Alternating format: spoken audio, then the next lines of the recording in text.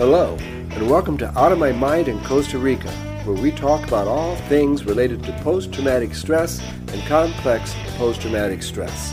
This means the content of this podcast can be graphic, and if you suffer from PTSD or complex PTSD, keep in mind you could become triggered. If that happens, stop the podcast immediately and take care of yourself. You can always come back and listen later. I'm the guinea pig here, and it is my life I examine on Out of My Mind in Costa Rica.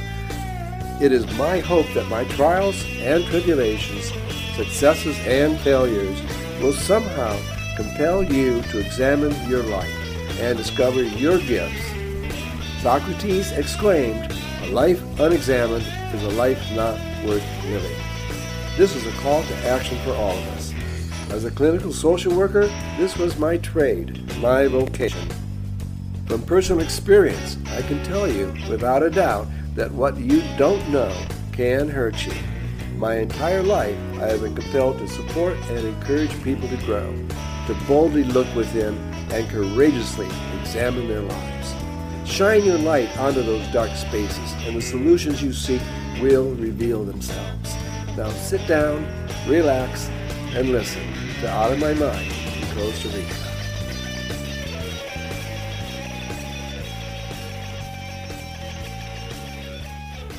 Hello, and welcome to Out of My Mind in Costa Rica. I'm your host, Ray Erickson. Today, I'm taking on a really tough subject: CPTSD, dissociation, and love. I'm beginning today's episode with a confession. I'm a romantic. I am frequently touched by things I experience. I'm an emotional guy. I cry watching tearjerker movies and even commercials. And when I love deeply and completely. Probably too deep for my own good. Every woman I've ever loved, I love them completely, fully committed, and without reservation. Maybe I should look at that. When it comes to love, CPTSD, often referred to as childhood post-traumatic stress, distorts your perception of reality. This is because of traumas that took place in childhood, usually involving a primary caregiver. In my case, the primary caregiver was my mother, and I was 6 years old. Love is not a noun or a verb in my family. In fact, the word rarely got used, nor was there much affection. Our family wasn't very touchy-feeling. Sure, there were hugs and high fives, but touch was not a daily experience growing up. I never realized this was a deficit until recently. I love hugs, long, luxurious hugs that last just a little bit too long for most people. My parents, however, did their best to teach us how to be good people, but they could not acknowledge the abandonments and the abuse. I believe, in spite of their tremendous shortcomings, they had good hearts and good intentions. Unfortunately, they crumbled under the weight of the family incest and the mountains of intergenerational shame that they carried. My parents, although good people, consciously kept alive and actively participated in keeping the sexual abuse a secret.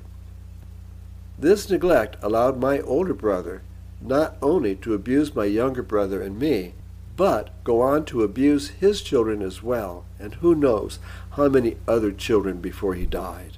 I say good riddance. The world is better off without that motherfucker.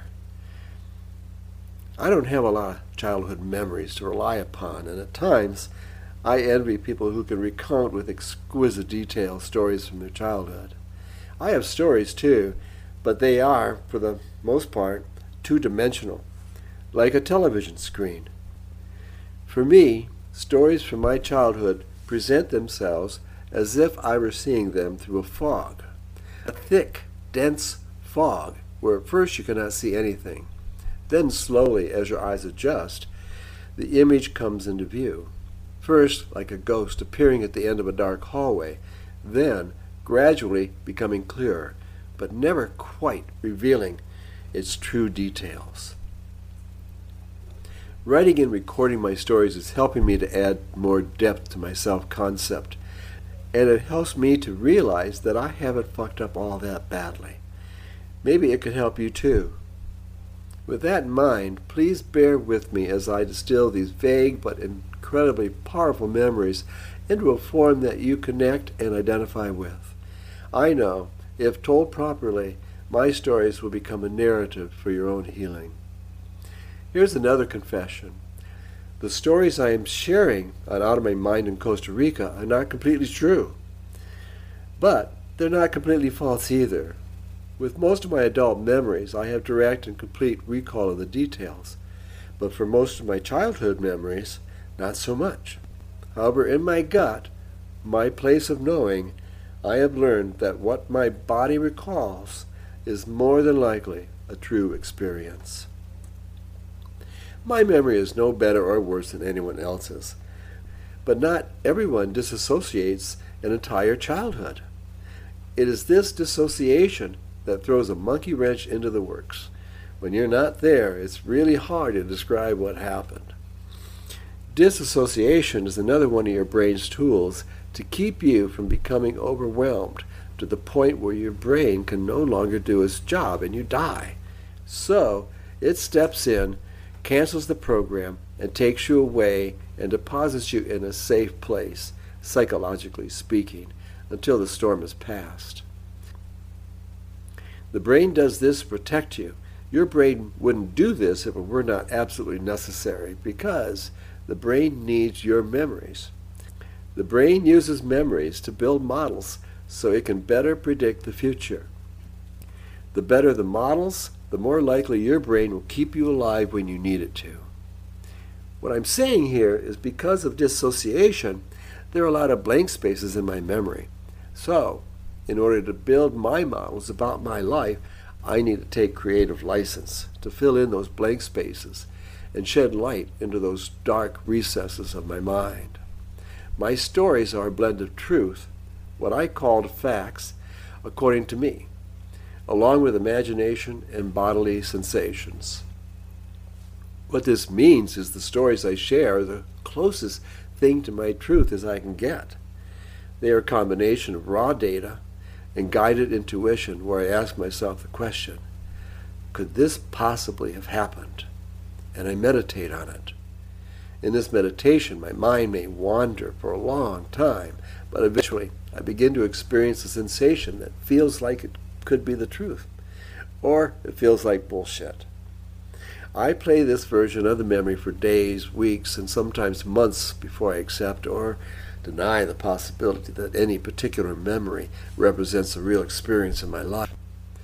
You know that human memory is particularly porous, and I don't deny this. Ask my wife about my memory. I would bet that many of my childhood stories I share with others are probably 50% truth and 50% bullshit. Creative license. When I do settle into a scenario, I do so because I'm convinced that there is at least a 90% chance that it represents a genuine experience. It was not until my early 60s that I realized I had PTSD. I knew I had ADD, or attention deficit disorder. I knew that for a long time. But when I realized I had PTSD, it was a milestone in my life. Finally, I know what's been going on beneath the surface for most of my life. I was thrilled about it. At the time, though, I had no idea I had CPTSD since childhood. But eventually, after decades of struggling with love and relationships, major pieces began to fall in place. This didn't mean my life became more bearable overnight, but it did lead to even more research and curiosity. Learning I had PTSD explained a lot about what had been going on throughout my life, but it did not explain all of it. There was something missing. I couldn't quite put my finger on it until 2 or 3 years ago. I had begun reading articles about another form of PTSD, complex post-traumatic stress, and it intrigued me. The more I explored, the more I could relate to the syndrome, and the clearer the picture became. I did have CPTSD. This blew my mind. At first I thought, no, this does not apply to me. Then with further introspection and time, the trace of CPTSD became clearer and clearer, the way memories appear when they are first released by the subconscious. I believe the vast majority of my memories of sexual abuse are still safely locked down into my subconscious, and with good fortune, I want to recall no more memories than I need to grow and heal from these forgotten abuses. Some people are not so fortunate and remember the gory details. They have suffered immeasurably throughout their lives from the memories of their abuse. They wake up at night sweating and heart palpitating, only to recognize that they are safe in their bed, but it's impossible to go back to sleep. These tortured souls have not felt the peace of mind that traumatic amnesia provides for those of us who disassociated during those overwhelmingly stressful moments. I realize over the past few years that I may have disassociated the vast majority of my adolescence and a good chunk of my middle adulthood. This is really weird for me. My brain made the decision to dissociate, and I was completely unaware that it was happening. I'm eternally grateful for this action my brain took, because it kept me safe from having to consciously live my life with memories of the abuse. Thank you, brain.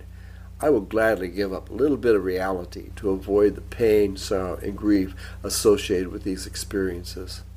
Instead, I lived a Leave It to Beaver world, and the world complied. That topic alone is another episode or two, maybe 3. What I'm saying here is that the lives of people who have developed CPTSD are complicated, and it took time for us to get where we are now. And unfortunately, there is no magic wand I can wave to make it all go away and replace it with a life where I was safe. Please don't think I'm wallowing in a pity pond. You can rest assured I'm not feeling sorry for myself. Well, maybe a little bit. You would too. As a psychotherapist, I work with both kinds of survivors. I worked with people who remembered every detail of every moment of every assault. And I have worked with people like me who remember very little. This latter group came into therapy because they were being confronted with memories and doubt about their lives. There are no words for the amount of damage chronically abusive family environments have upon children. And this silent tragedy impacts every household and every family in America. There is not one family in America that is not impacted by child sexual abuse. It's a big fucking problem in the States. Don't get me started. Okay, let's talk about love. Here's what I learned about love while growing up in my family.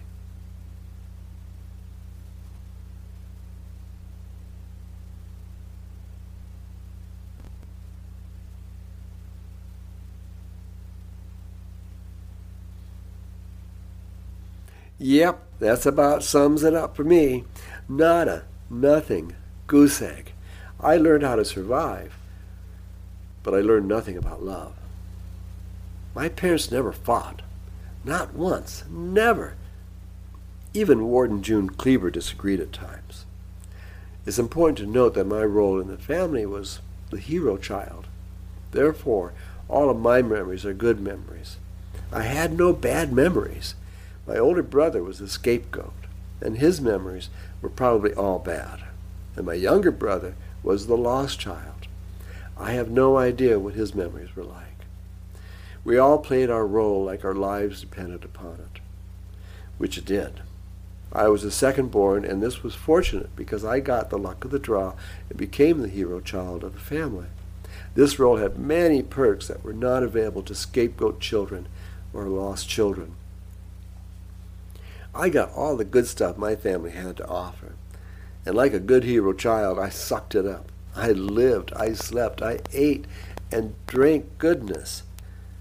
I was so good I could hardly look back without cringing. In fact, here's the sad part of that role. I was, and still am, terrified of making mistakes. I had to be perfect. I was terrified about what would happen if I messed up. But I couldn't be perfect. I could just be Ray. someone who is very much an imperfect human being. I tried, though. I tried really hard. Dissociation created a world for me that was safe, a world where I could play. In fact, it was my job in the family to play. In my dissociated state, I lived in a Leave It to Beaver world where big problems like sexual abuse never happened.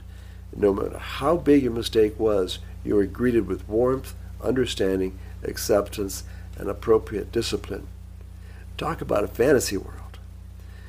But this was the world I grew up in, and my little hometown, Montrose, Michigan, was a perfect setting to pretend I was safe and to not worry about bad things happening. This fantasy dominated my life until I learned about my family's incestuous ways. And the fog slowly rose and drifted out of my life. I never learned how to love. I learned how to please. I always imagined love as it was portrayed in the movies. And talk about a sucker. I was a real sucker for love. I fell easily and madly in love. I had all the symptoms of a heroin addict. Once I hit that drug, I couldn't get enough of it. Oh, I'm not talking about sex here. Sex didn't really exist for me as an adolescent. And if and when I even got close to a sexual encounter, I ran away as fast as I could. This did not help my love life, and it hurt others as well. Like all the children in our community, we learned about sex on the street. Oh, sure, the school district made a vain attempt to provide what was called sex education, but everyone knew it was bullshit. Instead, we relied upon our only truly reliable resource, each other. We figured it out using our adolescent brains along with the assistance from our father's Playboy magazine collections. How many of you remember the first time you ejaculated? I don't think I'm alone here. Since I was raised a sitcom child, my fantasies of love were just as sterile and whitewashed as the fictional town where the Cleavers lived. It was Anywhere, USA. My love fantasies also included the 3-bedroom, 2-bathroom home, attached garage in the suburbs. The 2.3 children never manifested in my fantasies, nor my life, which is yet another episode, but I better stay focused here. Through the miracle of dissociation, I created a perfect childhood for me that I used as a springboard into adulthood, where I was terrified of making mistakes and addicted to pleasing people. Humans in love make a lot of mistakes, and I've made giant mistakes in the name of love. And no doubt I'll probably make more mistakes in the future. But I am banking on my newfound awareness to help me to step back and get perspective before I go running and jumping into the deep end of the pool. As a backpacker, I learned to look closely into a lake before diving in head first.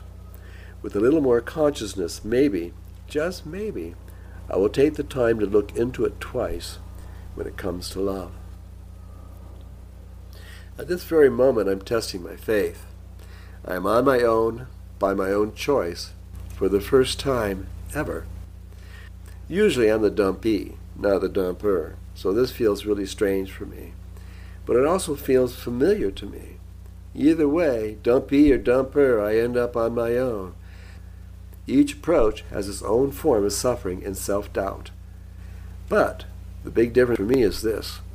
I am choosing at this time to be on my own. I made the decision to separate. For me, this is a huge step forward. Yeah, I know. What kind of 69-year-old man would choose to live alone when he could live with a beautiful woman whom he loves and who loves him? The short answer to that question is ghosts. Ghosts of relationships past. The ghost of my mother.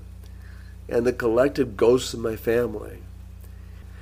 The long answer is much more complicated and involves a narcissistic wound I've carried since childhood.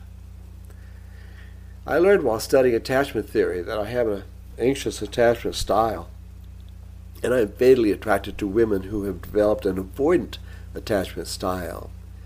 I know opposites attract, but these attachment styles do not mix well. When I contemplate the relationships I have had, I now recognize that every one of these intelligent, kind-hearted, and sweet women had avoidant attachment styles. Each one manifesting their attachment style in ways that were completely unique to them and reflecting their core personality and values. I didn't know it at the time, but we were doomed before we began. Until a few years ago, my wife and I did not know I had PTSD, much less CPTSD. All we knew was that it was bad and it was getting worse every month until, finally, the entropy exceeded the gravity and the relationship died. This has been a consistent pattern for me in relationships. My wife and I have strongly embedded and opposing attachment styles that are playing themselves out. I had thought and hoped that knowing I had PTSD and CPTSD would help us address the problems. This belief gave me hope that maybe, just maybe, there could be a restorative experience in this relationship. But the tide of opposing styles was too strong for our marriage to survive if we stayed together. We both knew something had to change. So here we are, separated with each of us not knowing how to tread this new territory. I am ever so grateful that she acknowledged my need for solitude and gracefully went to stay with her son. She's a wonderful person. If you are resonating with any of this, make sure you take care of yourself. Get plenty of rest, eat properly, and move your body. Take time to contemplate your life. Take time to think about your purpose. If you too are singing the codependent blues, then do something about it. Love yourself back into being. Identify your limits and your boundaries and maintain them. Just because you could not control what happened to you as a kid doesn't mean you can't do something right now to change your life. If you are depressed, reach out to someone. If you are anxious, take a walk in the woods. Ground yourself. Get out of your head. You are important to this world. You have unique gifts that only you can give. Besides, what do you have to lose? Me, I'm fortunate to have been the lone recipient in my family to receive a relatively sunny outlook on life. I am unabashedly optimistic, and this trait has come to my aid on many occasions. The recent separation from my wife is now the primary focus for my optimism. I'm not necessarily optimistic about finding solutions to our problems, but I am optimistic about resetting my bio-psycho-emotional circuitry in order to regain control of my life. By producing Out of My Mind in Costa Rica, I am violating the cardinal rule of abusive families, the don't talk rule. I am breaking that rule and talking about the abuse and its impact too. You can too. In fact, you must speak out if you want to heal. Be courageous, be strong, and be loving. As always, I have links in the episode description to help you along the way. Check them out. And thanks for listening. Remember, love yourself and please be safe. I'll catch you later. Bye.